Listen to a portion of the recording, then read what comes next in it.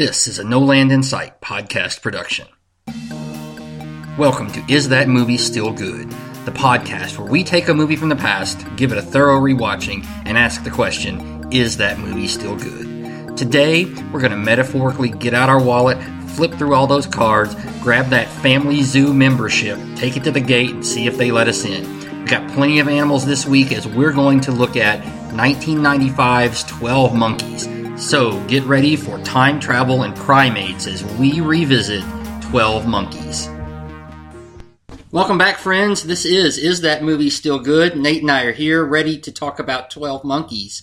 Before we get started, I want to give thanks to everybody who's been listening and sharing with your friends, getting more and more listens every time we drop one of these, and so it's very exciting.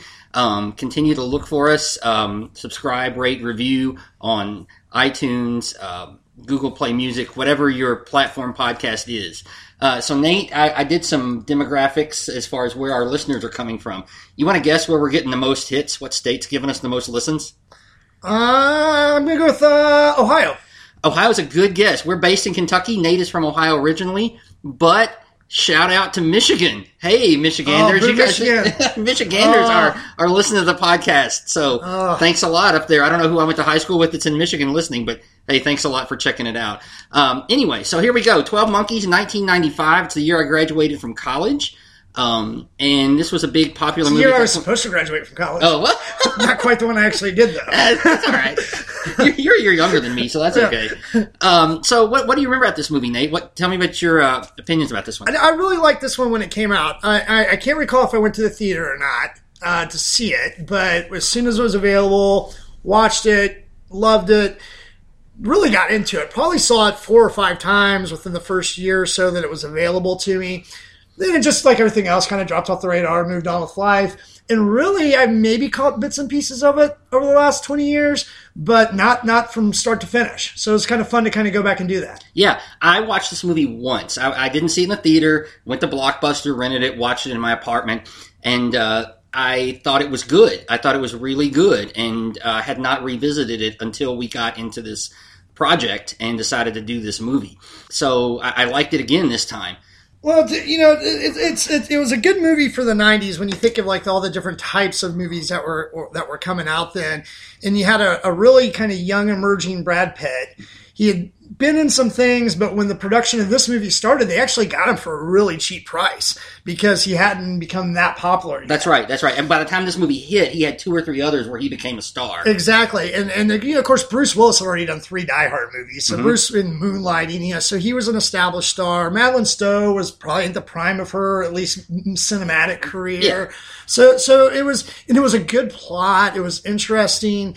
So I think overall there are a lot of things about this movie that just kind of fit in with that kind of grungy 90s culture, that made it exciting to watch then. Sure, for sure. I agree with that. And the characters, all the actors were kind of at their peak. And interesting to talk about like Bruce Willis in this movie.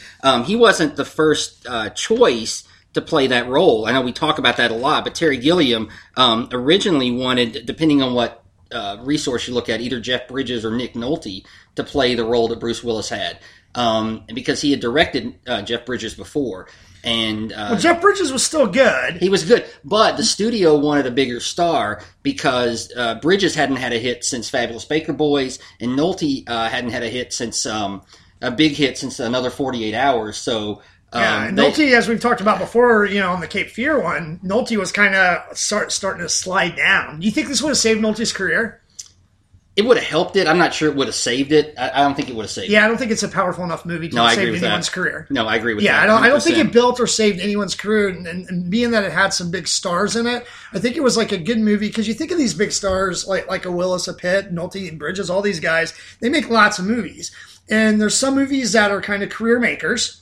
There's some that are career breakers, and then there's some that are just, hey, good movie, make some money, put good performance in, but then move on to the next one. Didn't hurt you or help you, though. That's right. And I think that's where this movie was for all these actors that were involved. Mm-hmm. No, I totally agree. And you know, going back to Brad Pitt, this was the first time that we had seen him do some crazy stuff. Right. You know, but this is where we really first saw him like just crazy, like goofy, just, and I mean, the scenes, haven't seen them in 20 years. When I saw them again a few weeks ago, when I watched this, just his hand movements, his facial gestures, and he's got this crazy eye going on the whole time. So obviously he's got like some type of contact or something like that. But I think this really kind of established him as being able to do a multi-range of different type of acting, because, I think he'd been through, what was the movie he did with Robert Redford when he was one of the sons? Oh, yeah. River Runs Through It. Yeah. And he kind of played that type of character, and, he played some other types of characters, but I think this is where we really start to see Pitt develop his range overall. I think in that era, that's exactly right. And if one of the things I like to think about is whose movie is this? Well, it's Bruce Willis's movie for sure, but it's Brad Pitt's the best thing going in this movie in terms of his acting. And an interesting story about all of his tics and his craziness. Terry Gilliam, the director, was concerned that he wouldn't be able to pull all that off. He didn't trust him as an actor at that point. So in order to do it, Brad Pitt was a smoker at the time, don't know if he still is, but Gilliam took away his cigarettes during shooting in order to kind of get that tweaky, edgy vibe going on with him. And obviously that worked pretty well. I think this was a good movie for both Brad Pitt and Bruce Willis, because from a Brad Pitt perspective, obviously he was still the pretty boy guy. Right. And you think of all the pretty boys that we have in Hollywood right now, and they make good movies and all that. They bring people to the gate. But this is where he, like I said, established himself as more rangy. I can do more things. I'm a real actor, which I think Brad Pitt's a fabulous actor. I think he's probably in the top 5, at least 10 of our generation. As I went through this, he is, for all the pretty boy business, he's one of the best actors we have going right now. Oh, absolutely. Absolutely. And I think what it did too for Bruce Willis is it established Bruce Willis, he had been the TV funny guy. Mm-hmm. Then he became the action hero coming off the heels of like the Stallone and the Schwarzenegger, super muscular guys. He's still a big guy, but he's not that. Right. But he became like this diehard, like superhero type person. But then he starts kind of doing like movies like this and like The Fifth Element and these kind of movies to where he's just a little bit strange, but he's still a tough guy. And he blends that together so well. So I think, at a macro level, you really don't see that. But when you encompass this around their whole career arc, I think this movie does do both of them great favors. I agree with that. And another quick note about Gilliam and his direction style. When they got into this film, he gave Bruce Willis a list of Willis acting cliches that you cannot use. You cannot give the steely-eyed glare in this. And other things that he had done throughout all of his... but he does, and we'll get to that at one point. It's one of my favorite scenes in the movie. But it's not the excessive level that you see in his other ones. Yeah, so this is a good movie. So, you talked about time travel, science fiction. So here's basically how it starts. You got the whole, they do this in movies all the time, right? So it starts out with this big opening statement. 5 billion people will die from a deadly virus in 1997.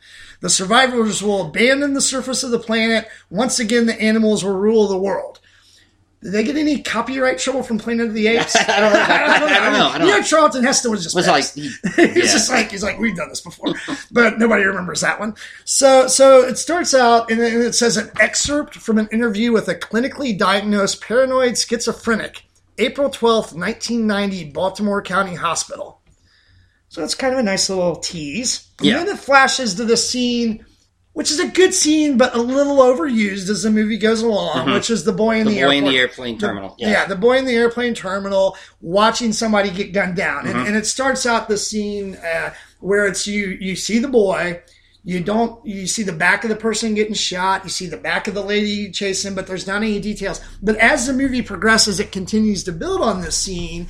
And, to get to even a point where it kind of fakes you out a little bit.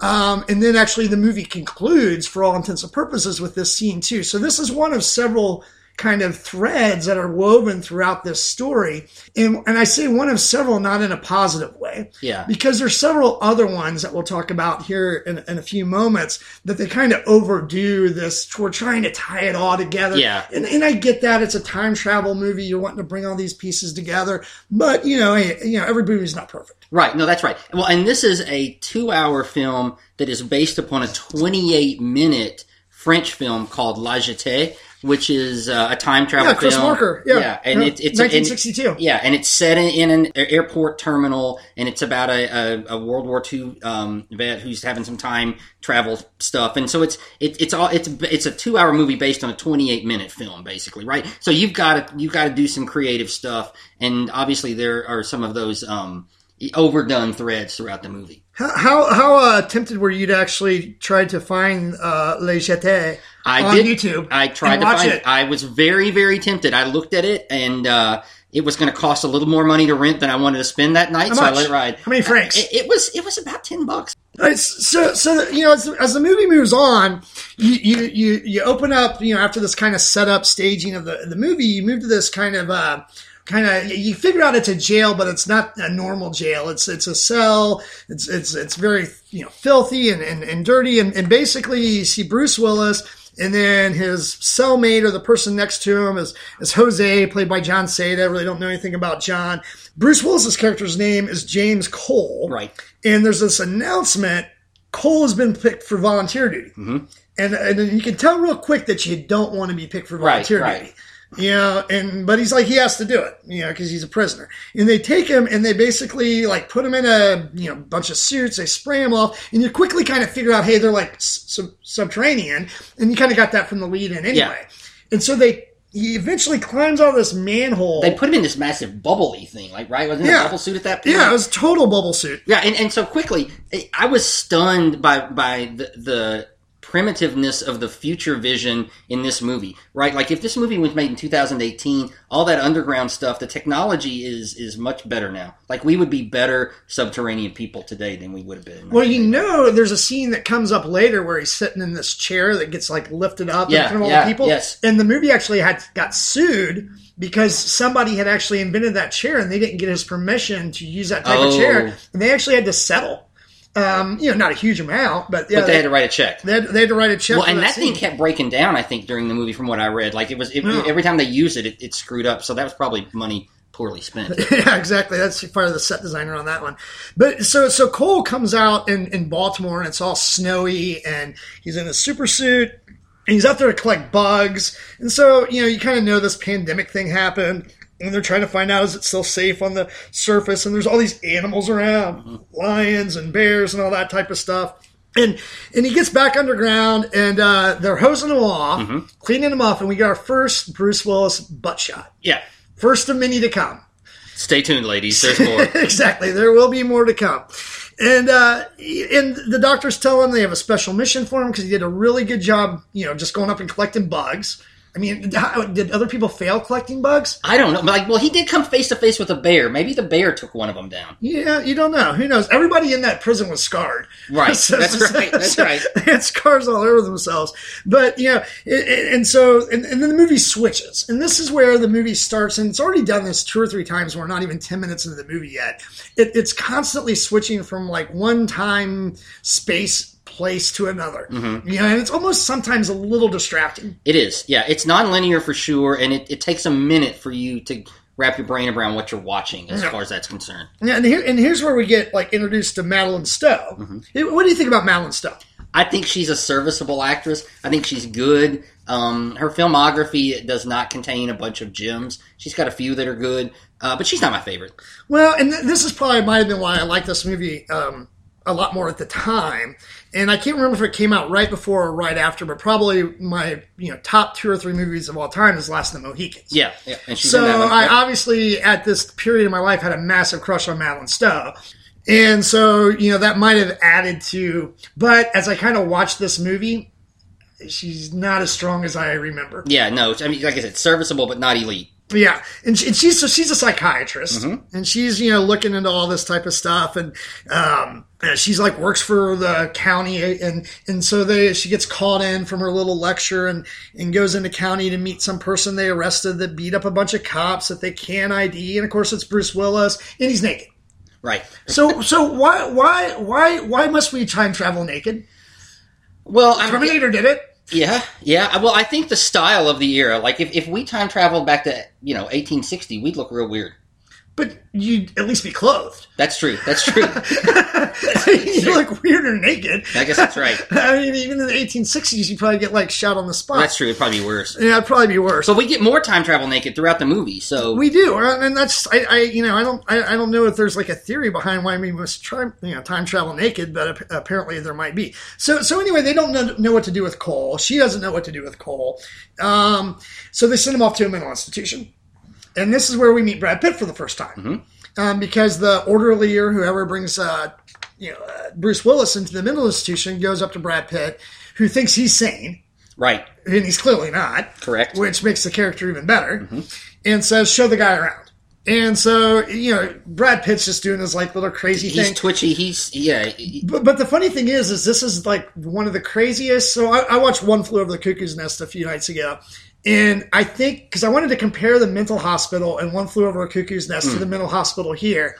And I think 12 Monkeys has some crazier people in it. No question. No doubt about that. It's much darker and much bleaker. And quickly, the mental institution on that, the asylum scenes, are shot at Eastern State Penitentiary in Philadelphia. Now, it's a penitentiary built in 1829. So obviously it's old. Obviously it's dark. I'm sure it's haunted. Well, and it is. When they built it, they built that place as a place to be more humane to the prisoners. But in their humanity, and that's air quotes around that, they forced silence upon all of the prisoners. When they walked out of their cells, they had to wear hoods. They were not allowed any communication with anybody else.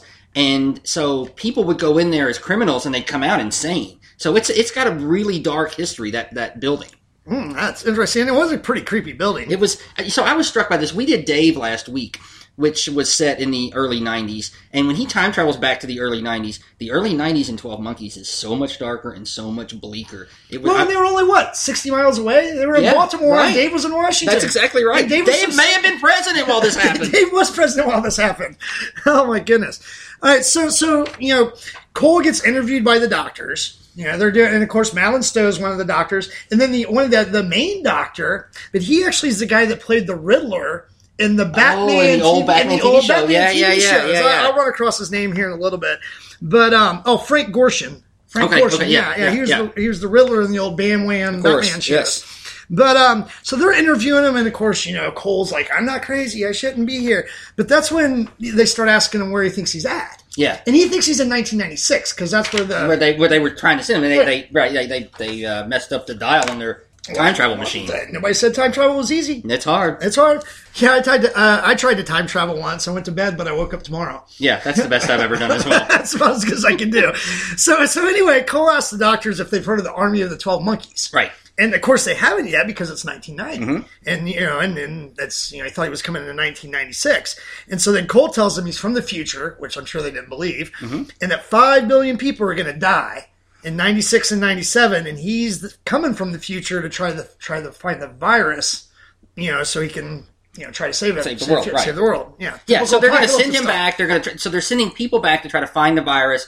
And then once they isolate it, then they're going to send scientists back to try to figure out what's going on with the virus and how can we stop it. So that's what's going on there. Yeah, and it's kind of built and kind of setting the stage for this whole kind of apocalyptic, going back and forth, chasing the virus, which it's not like a new plot necessarily. Not at all. But kind of to your point a few moments ago, just the set design and all that type of stuff. So, we've talked about Terry Gilliam a few times. Yeah. And of course, I think most people know who Terry Gilliam is. But if you don't, Terry Gilliam was a member of Monty Python's troupe. And so this is a guy who has had a fascinating career. Terry Gilliam was born in Minnesota, moved to L.A. Now, in the 60s, amidst all of the political turmoil, he feared he might become a terrorist and moved to England. And so once he was there, he started working as an animator on a children's television show called Do Not Adjust Your Set. And from that, he hooked up with Eric Idle and the Monty Python guys, and he did all the animation for Flying Circus. He acted in those movies. Flowers. Yes, all the bizarre cutout sequences. He did that. He directed Monty Python and the Holy Grail. He directed Meaning of Life. And then he's had some really interesting movies later in life. He did Fear and Loathing in Las Vegas. He did Time Bandits. He did Fisher King. Yep. He did The Adventures of Baron Munchausen. He was very prolific in that 80s time period. And then in 2006, he renounced his American citizenship. Yeah. I'm out, man. I'm done with you guys. Yeah, so everybody that wants to renounce their American citizenship now or in the last 5 or 6 years, he beat you to it. That's exactly right. No, he's also been nominated for an Oscar for Brazil. Yes, Brazil. Which I was right. telling somebody about this podcast, I don't know, a week or so ago, and they said, "Have you ever seen Brazil?" And I said, "No, I haven't. Never seen it. No idea." But he was nominated for an Oscar for it. And apparently, there's some similar themes in Brazil and in this film too. Yeah, well, he's been accused of there being a trilogy between Brazil, this movie. And I forget maybe what the last one was, but maybe one that wasn't as popular. Right. And he jokingly said, "I don't think it's a trilogy, but if you all think it is, go ahead, go for it." Yeah, go for it. Knock yourself out. But the Oscar nomination for Brazil was for Best Original Screenplay, but then he got a Golden Globe nomination for The Fisher King. Mm-hmm. So I mean, this guy's had a really good career. Yeah, he's had a great career, and he's directed some excellent actors and actresses throughout their career. So here's a fun trivia question. He's directed 3 Academy Award winning actors. Can you name them? Jeff Bridges, Robin Williams, both from The Fisher King. They both have won Oscar, yes. Yeah. And the third one? Johnny Depp. Does he won one? Mercedes Ruehl. Actually won for Fisher King. Really? She won supporting actress in Fisher King. So, Robin Williams didn't get nominated. Neither Bridges or Williams did not win for that particular film. Right. Okay, yep, gotcha. So I mean, really good career. Now, he for 12 Monkeys, from what I understand, he did when he got the rights to the movie or when was asked to do the movie from the production company. He did have a lot of stipulations, and they gave it to him. They gave him license to create it the way he wanted. And most of the actors in this film worked for less than market value because they wanted to work with Gilliam. Yeah. And in fact, he was so popular, J.K. Rowling, the Harry Potter author, she wanted him to direct Harry Potter and the Sorcerer's Stone. The studio wanted someone who was going to be more mainstream, and they ended up with Chris Columbus, which ended up fine for them. But that would have been a fascinating movie in his hands, I think. Yeah, no, I think so. I think he would have done well with that story. So kind of back to what's going on in the movie. They're still at the mental hospital. It's at nighttime. Bruce Willis is wanting to get out and wanting to escape, and Brad Pitt comes over. They're starting to become friends, and so Brad Pitt decides to make this big scene to try to kind of stir the place up, to see if they can get Bruce Willis out. So now we get to see Brad Pitt's butt. So here we are. We're 20 minutes in. We got another butt. I don't know what's going on. It's Buttsville, USA. It is. It's pretty bad. But so the next day they're watching a TV show, and Brad Pitt's character comes up to Cole, and Brad Pitt's character's name is Jeremy Goines. Right. Jeremy Goines. So Goines comes up to Cole, and Cole had just been given a bunch of prescription drugs. Mm-hmm. So he was completely whacked out. Zonked. And Goines comes up to him and gives him a key and is like, "Hey, now's your time to escape. Now's your time to escape." And he goes like crazy, blah, blah, blah. And Bruce Willis, Cole, kind of finds a way to escape, but then he gets caught up in a hallway and they catch him. And then they put him in a room, total isolation, solitary, and leave him there. And then when they go back to check, he's completely gone. Mm-hmm. So here we have another one of these time jumping travel things, which most times in this movie, when you have a time jumping scene, guess what you also get? Nudity.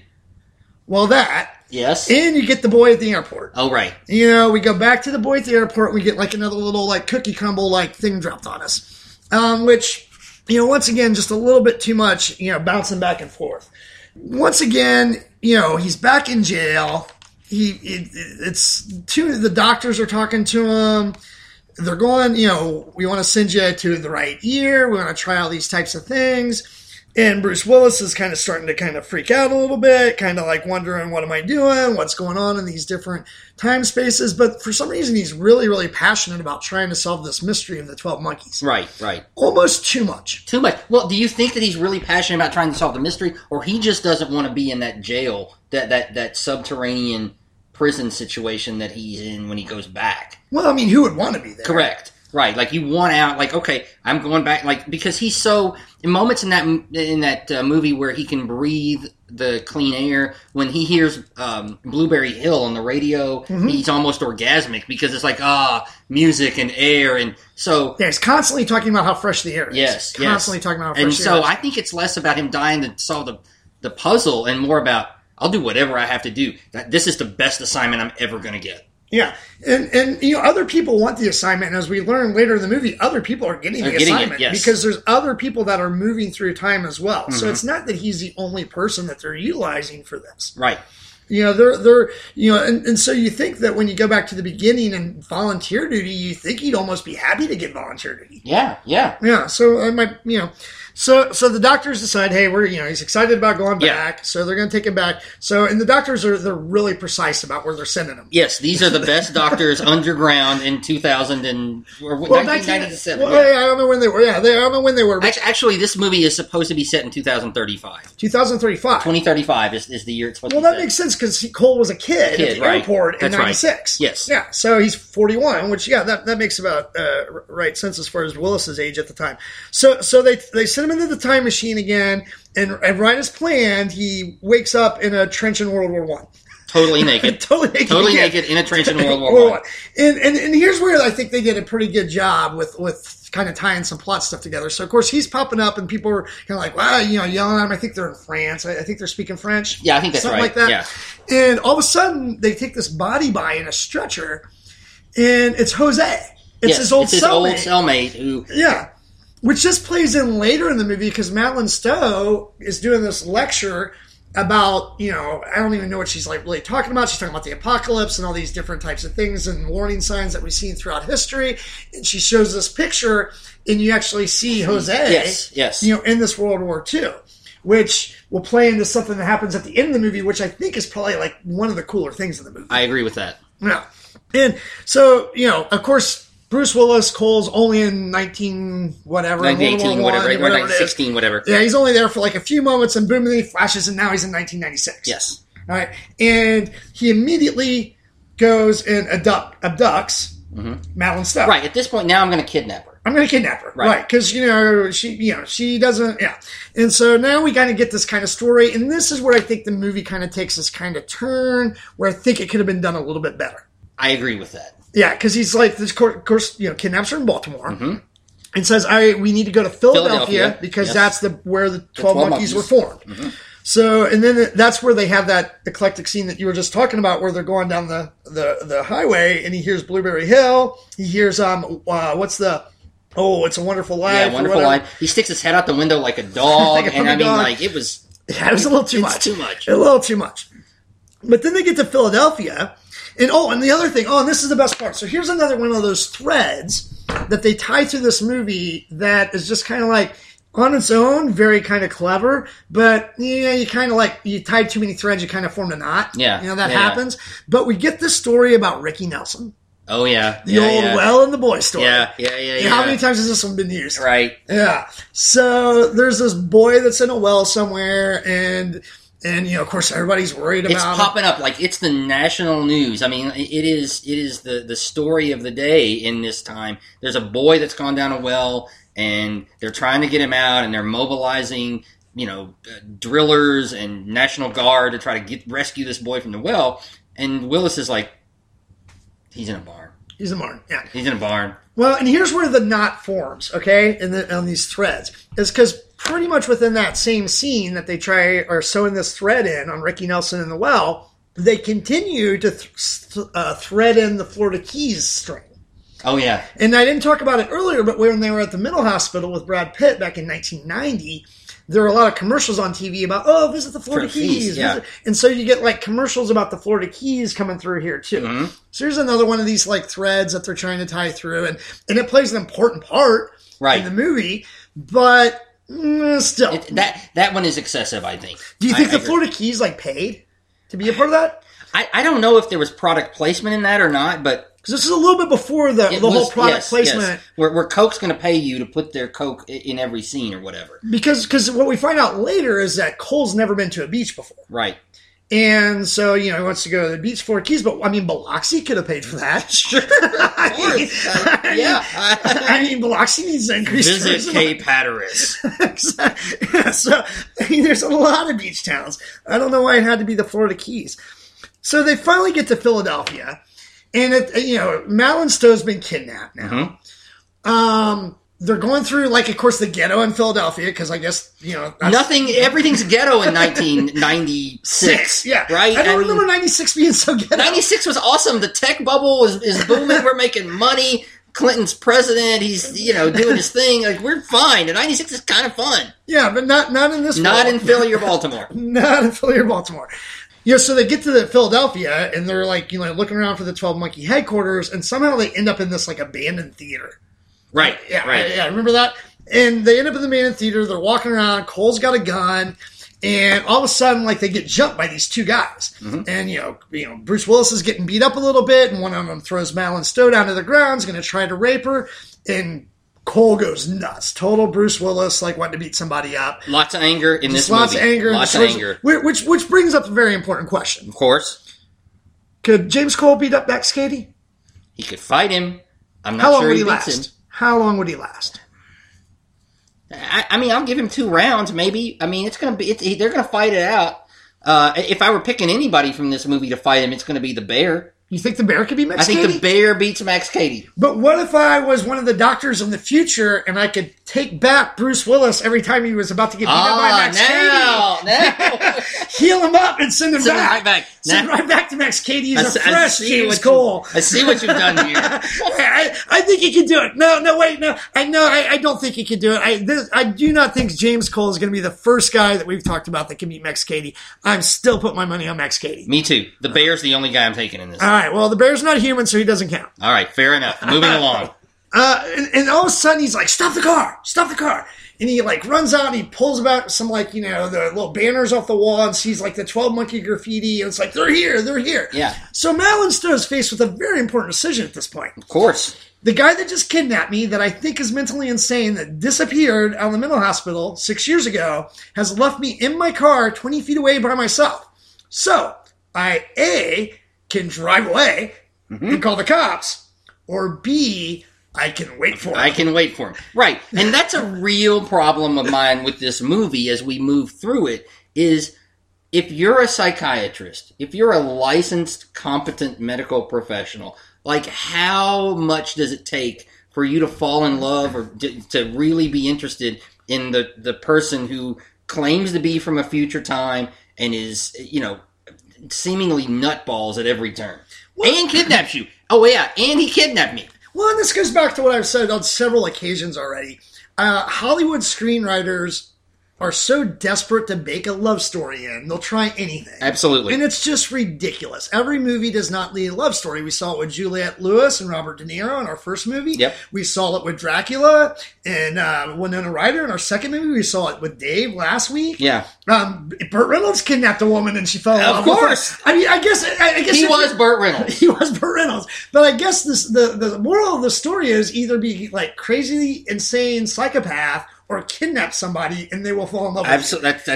I guess that's right. That's what we're learning through this podcast so far. So far. Please do not put that into practice. There will probably not be good results. Yes. And no way are we endorsing kidnapping anybody. No way. Yeah. So they think that they found the 12 Monkeys hideout. So they run into the 12 Monkeys. And it's just kind of a mess from here too. But here's the one thing, and then we can like move on to something else for a little bit. But they find these like 3 younger people, and of course they deny knowing the 12 Monkeys and all that. And Bruce Willis, being Bruce Willis, pulls a gun out, starts going a little crazy on him, and one of them blurts out, "I told you Goins was going to get us into trouble," or something like that. And of course now they know Goins is part of the 12 Monkeys. We got to stop Brad Pitt. We got to stop the 12 Monkeys. They're the ones with the virus. If we stop them, the world will be saved. That's right. So, anyway, I mean, these apocalyptic movies sometimes go a little bit off the edge. What do you think? Yeah, no, I think so too. Why is that? I think there's a few reasons. Like, I think we're in this era where we have a ton of post-apocalyptic movies, and I think that we probably have more now than we ever have with post-apocalyptic and dystopian movies. And I think that one of the reasons is when this was filmed in 1995 and even up through modern times, we're a relatively secure society. So these dark things, delving into that, is not as hard for us, right? I mean, like, there weren't a ton of post-apocalyptic movies being shot during World War II because everybody's life was kind of in the balance. Well, what you had more then, maybe not necessarily in the movies, but maybe in literature, you kind of had like the 1984s, the Brave New Worlds, where it wasn't necessarily apocalyptic. It was kind of more just a different kind of society and like a shift in kind of societal norms and expectations and like, big government and things like that. It was more social versus kind of like violent and things like that. Right. And I think that we're secure in modern times on one hand, but also we feel like we're really at the edge of the abyss as well. And so I think that plays into that. And I also think that, one of the things that we see in all of these post-apocalyptic films is that the end of time, end of human existence doesn't ever come.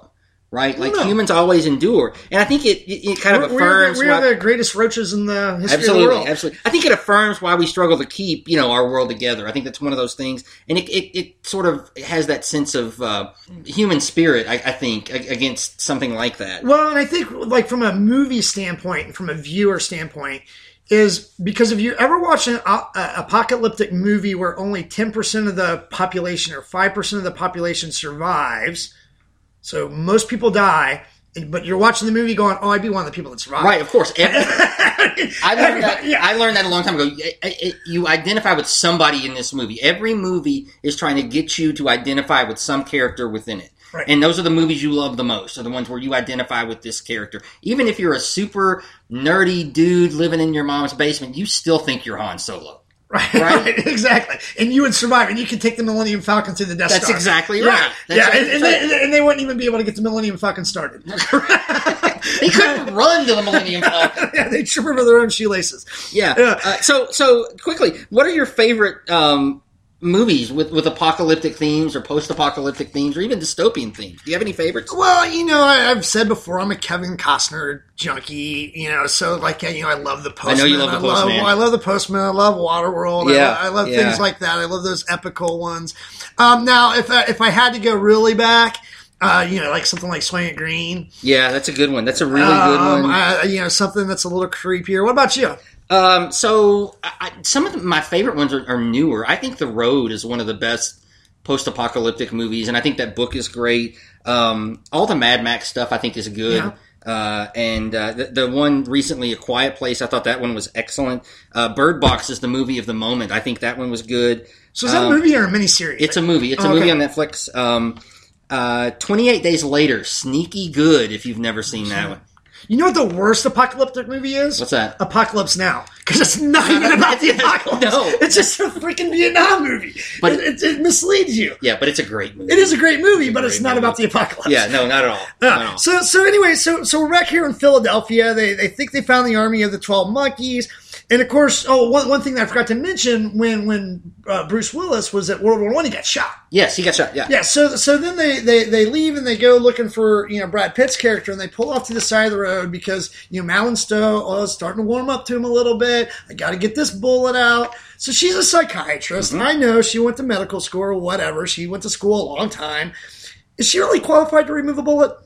So everybody who's a psychiatrist, not a psychologist, but a psychiatrist, has an MD. They went to medical school, and then they did residencies in psychiatry. But she hasn't taken a bullet, let alone, a splinter out of somebody since she was in medical school. But maybe she remembers. Well, I mean, she, just some gauze. They just need some gauze and some Neosporin and some tweezers. Yeah, little gauze, tweezers, little salve. You're in business. Yeah. So, and she's rewarded. He rewards her awesomely. Yeah, by throwing her in the trunk. Locking her in the trunk. He locks her in the trunk. And so then he decides he's going to go, he's going to the mansion of Brad Pitt's dad. So Brad Pitt's dad owns this gigantic, like a pharmaceutical type company. He's a virologist, right? Yeah. So he's a brilliant scientist studying virology and that kind of thing. Right. And he, Cole is convinced that Goins is, gonna set this virus. So he goes in, he confronts him. It doesn't really go well. Of course, Goins is still crazy. Right. Still crazy. He makes a big scene. Bruce Willis somehow still finds a way to escape and goes back and gets Malin Stowe out of the car. The cops are coming. Yeah, because she's honking the horn and she's wailing away, right? Like trying to get him right there. Once he gets her out of the trunk. Yeah. And then she's wailing, honking the horn. And then all of a sudden, Bruce Willis disappears again. So guess what we get? Disappearing Bruce Willis. We get a disappearing Bruce Willis, and we get a Florida. All right, we get another visit the Florida Keys. we get a go to the Florida Keys, and we get an airport scene. A little too much on those, I think. Yeah. Quickly, we talked about Bruce. One thing I skipped over, or I didn't interject. When Bruce Willis was escaping from the mental asylum, did you notice what the guard was reading? No, I didn't. He was reading one of those tabloids, Weekly World News or whatever, about the Bat Boy. Do you remember the Bat Boy phenomenon? I remember the Bat Boy. Bat Boy. He's reading the Weekly World News with the Bat Boy on the cover. Well, it's funny because over the holidays we watched Men in Black, and if you remember from the original Men in Black, at the end when Tommy Lee Jones is like trying to figure out and solve the mystery of the aliens. Yeah. He tells Will Smith, we got to go get the news sources or something like that. And he goes up to some newsstands and buys all the Inquirers and stuff like that. And actually follow the leads to find the aliens. So it's just kind of funny. But who doesn't remember Bat Boy? Right. There was even a musical about Bat Boy. Was there really? There really was. I don't think it lasted long. I never heard of it. I wonder if you can get that on DVD. We'll cover that one next week. It didn't win any Tonys, kids. No. So Bruce Willis has disappeared again, wakes back up in the future, and, future doctors are interviewing Cole. And at this point, Cole's like kind of starting to go a little bit crazy. But also at this time... A little more crazy. More crazy. But no, now he's starting to question his sanity. Yeah, right. Now he thinks he's insane. He really legitimately thinks he's insane because all this time traveling is taking its toll on him. Not sure... He doesn't know what's real at this point. Exactly. And it's weird, and I can't decide if I really like this or not, but in like the current 1996, Madeline Stowe's kind of starting to go crazy too. Mm-hmm. Because this is when she finds the picture of Bruce Willis... Right. Back in World War I. Right, there's the photo of his cellmate being carted off, and Willis is laying like in a trench naked, and you can see his face. So she sees her guy there. Right, exactly. And she gets a call from the cops that the bullet that she had pulled from him was like from 1914 or something like that. It's a World War I era bullet. Pre-1920s bullet. But then also around this same time, she finds out that... the boy was in the barn. The boy was in the barn all along. The boy was national in the barn news all along. Yep. Yeah. And then so she calls Jeremy's dad, who was that Christopher Plummer, I think. I think that's right. Yeah, Christopher Plummer, who's had a pretty good career, but she calls him up and like warns him about this virus thing. Your son's crazy, and actually he's very proactive. Yeah. So he goes up to his assistant.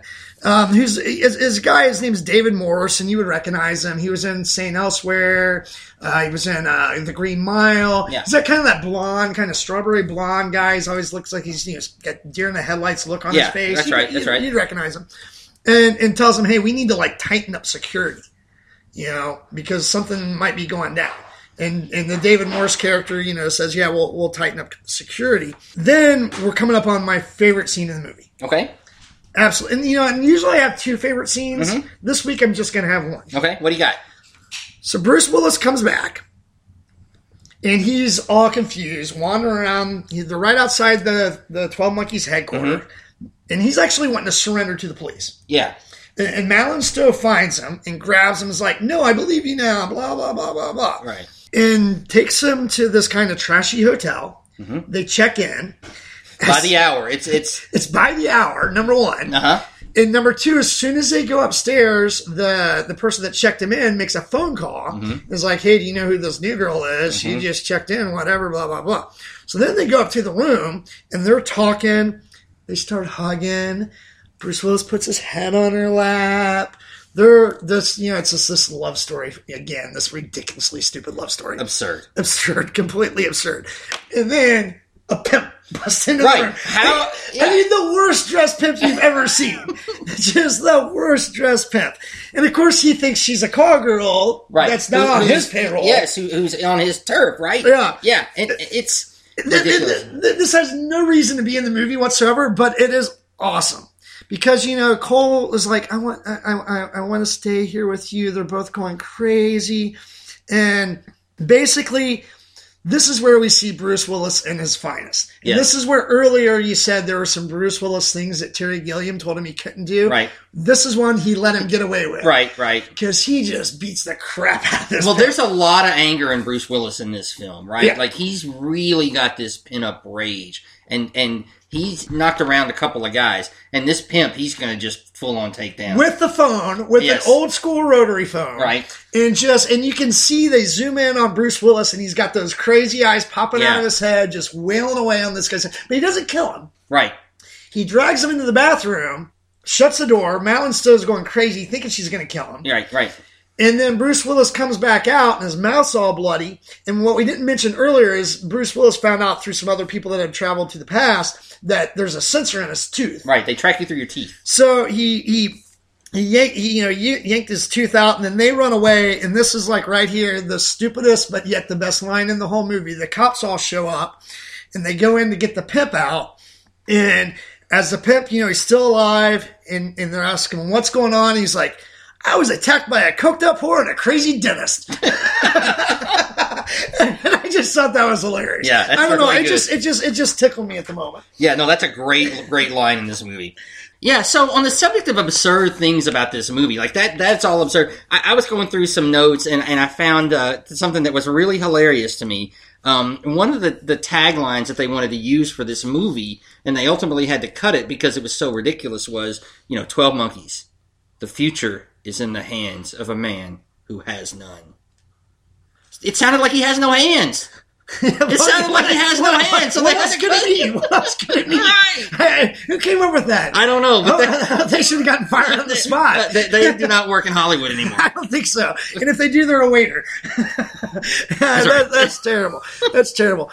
I mean, overall, there's not a lot to say about like things like soundtrack and cinematography. I think it was all good. I think it was all Terry Gilliam's doing. Yeah. It's not like, I mean, you do have, the music by Paul Buckmaster, who's kind of like the guy we had last week. He's worked with a lot of pop stars. He's worked with Bowie and Elton John, the Stones, Guns N' Roses. He's worked with Train. Yeah. Oh, great. Those are my favorite guys. Yeah. So, but nobody really big, kind of behind the camera other than Terry Gilliam. The screenplay is David Peoples. Yeah. You may have heard of him. He wrote Blade Runner, Unforgiven, Hero. Yeah, solid stuff there for sure.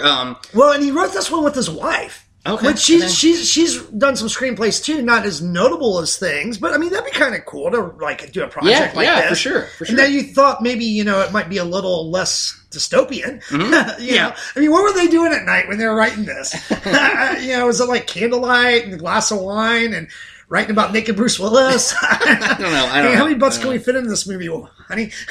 Yeah. So like the soundtrack is largely forgettable, except I do think the theme that plays through it, which is kind of like the organ grinder sort of a sound, with the old organ grinder with the monkey at his side. So I think that's well done. I mean, it's kind of an annoying theme, but it fits with the film, I think.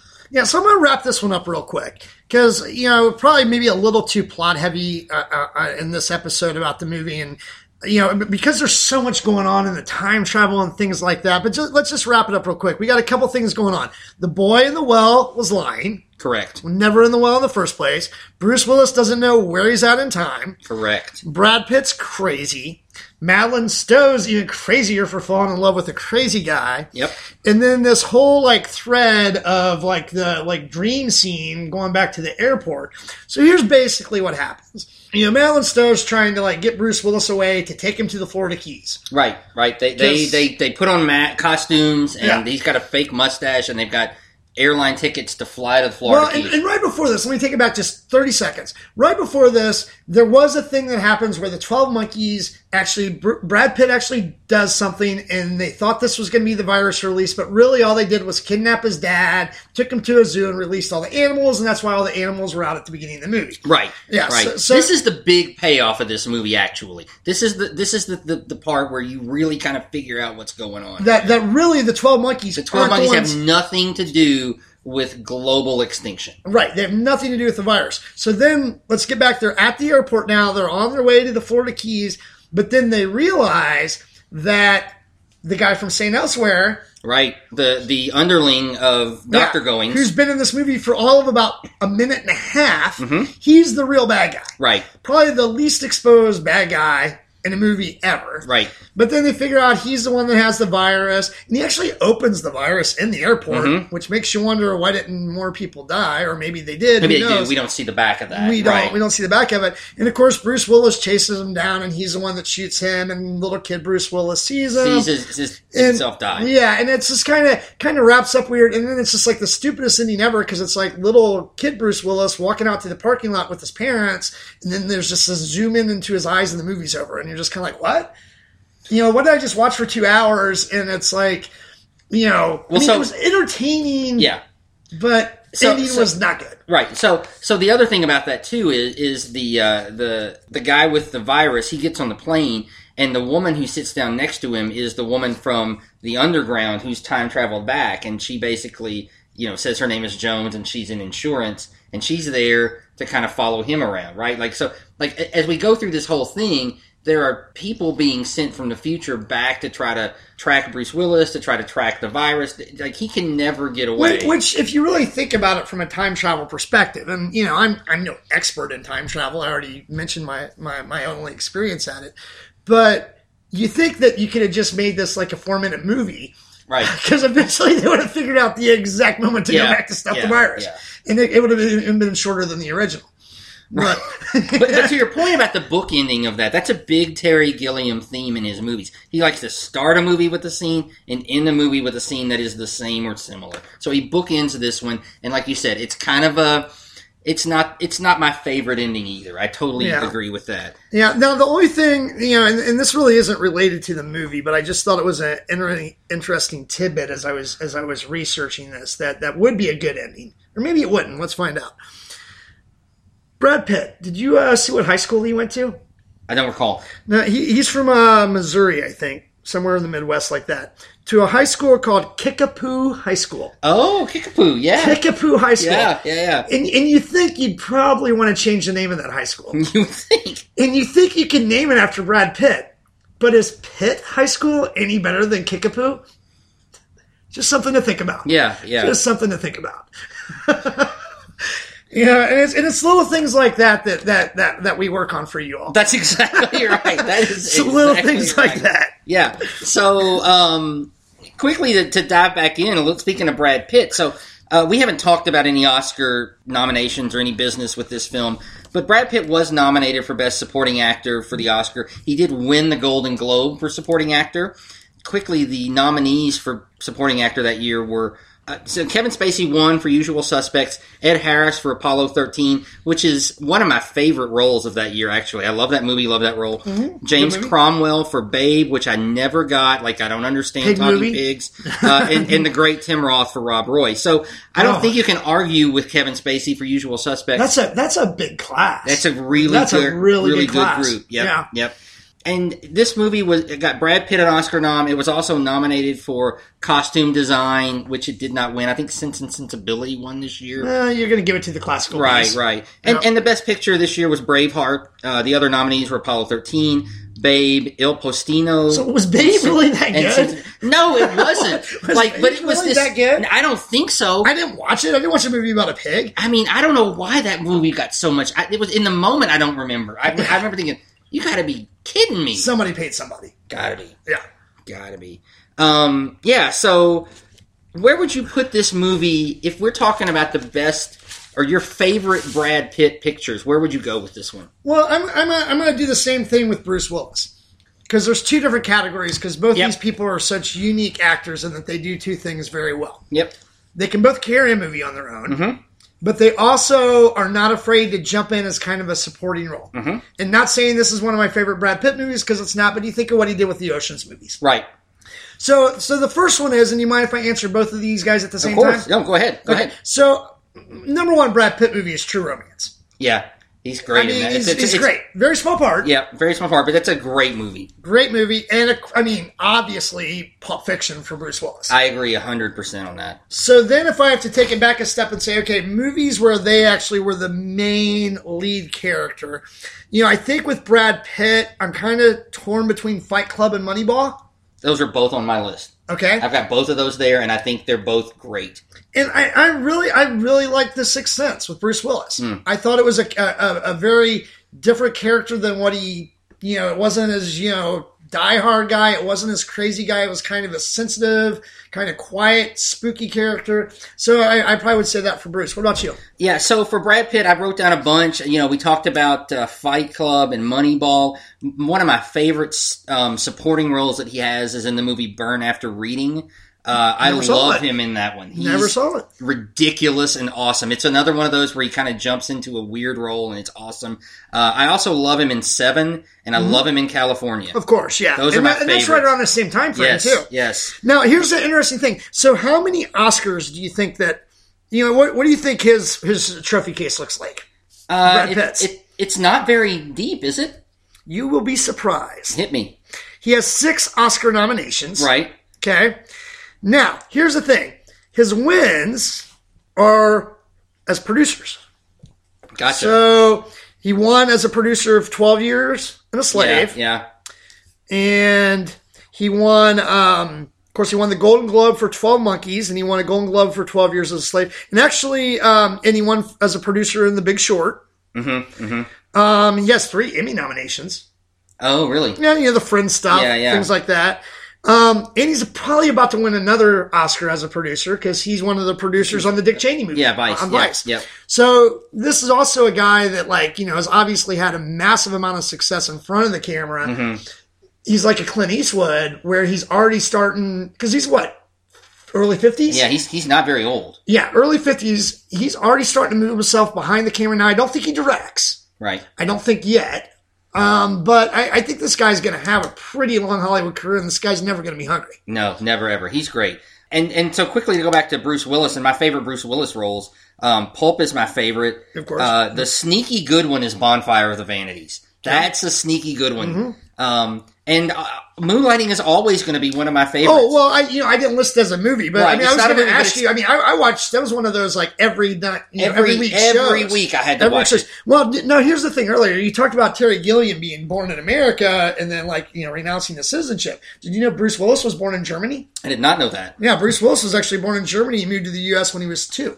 So we have these 2 people that were connected in this movie kind of crossing paths. Very interesting. I'm not sure if he ever renounced his German citizenship. Well, interesting. And he's in a band. I've actually seen his band before. Oh, have you? Yeah, they're actually pretty good. I saw him in Vegas. This was, a decade or so ago. Entertaining. You saw him at Hard Rock. I've seen him on TV doing this thing and fun. Later that night, actually, walking through the casino, I actually saw him in the whatever super poker room, whatever they call it. Yeah. And they're playing by himself. Because of course he can't play out with the normal folk like us. But it's interesting guy. Yeah. No, I think he's had a great career. I think as I went through his filmography, I found more compelling movies on the Brad Pitt side. But he's done a ton of stuff, and he's made a ton of movies, and he's been very entertaining. And he, like you said, he's a very interesting guy. He's he did a Comedy Central roast a couple weeks ago or a couple months ago. Did you see that? I know what you're talking. Go ahead. I'm gonna give it to you. And he totally said Die Hard's not a Christmas movie, and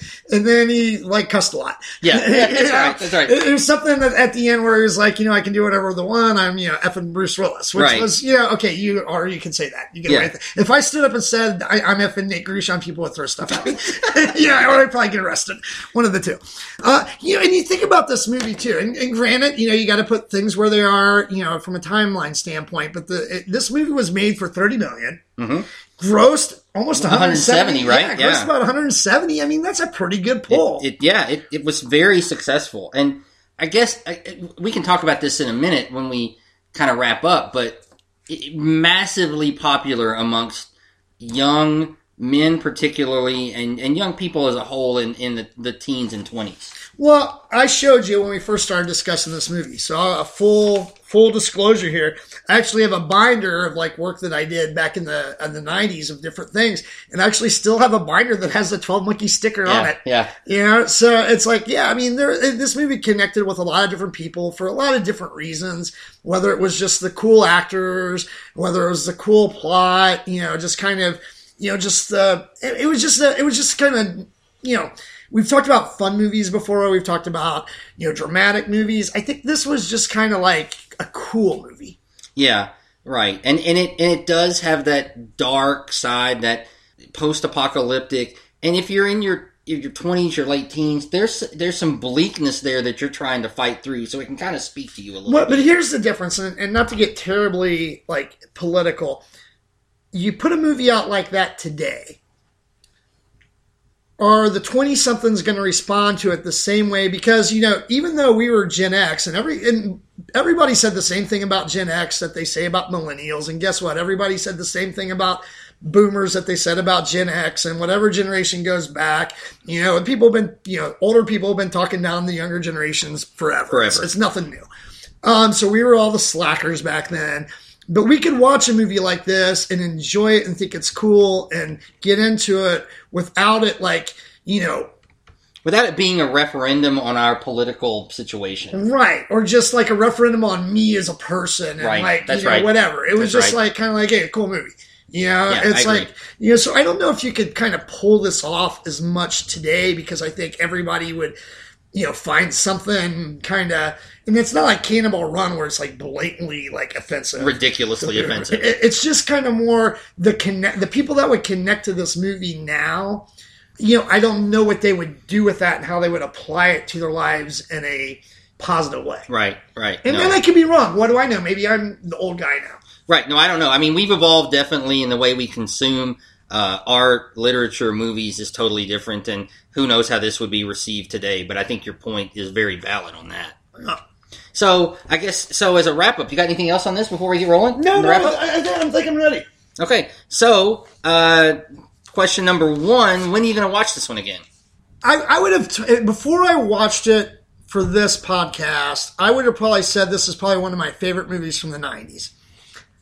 I still like it. I don't know, though, if I need to see it again for a while. And, I don't know. It's I think it was kind of like one of those that was at the right time and place in my life, where I thought it was just really cool. Watching it again, it was still good. I would definitely, rainy day, Saturday afternoon type movie, but I'm not going to go out of my way to see it. I don't know. What about you? I would agree with that. So the first time I watched it was when it came out.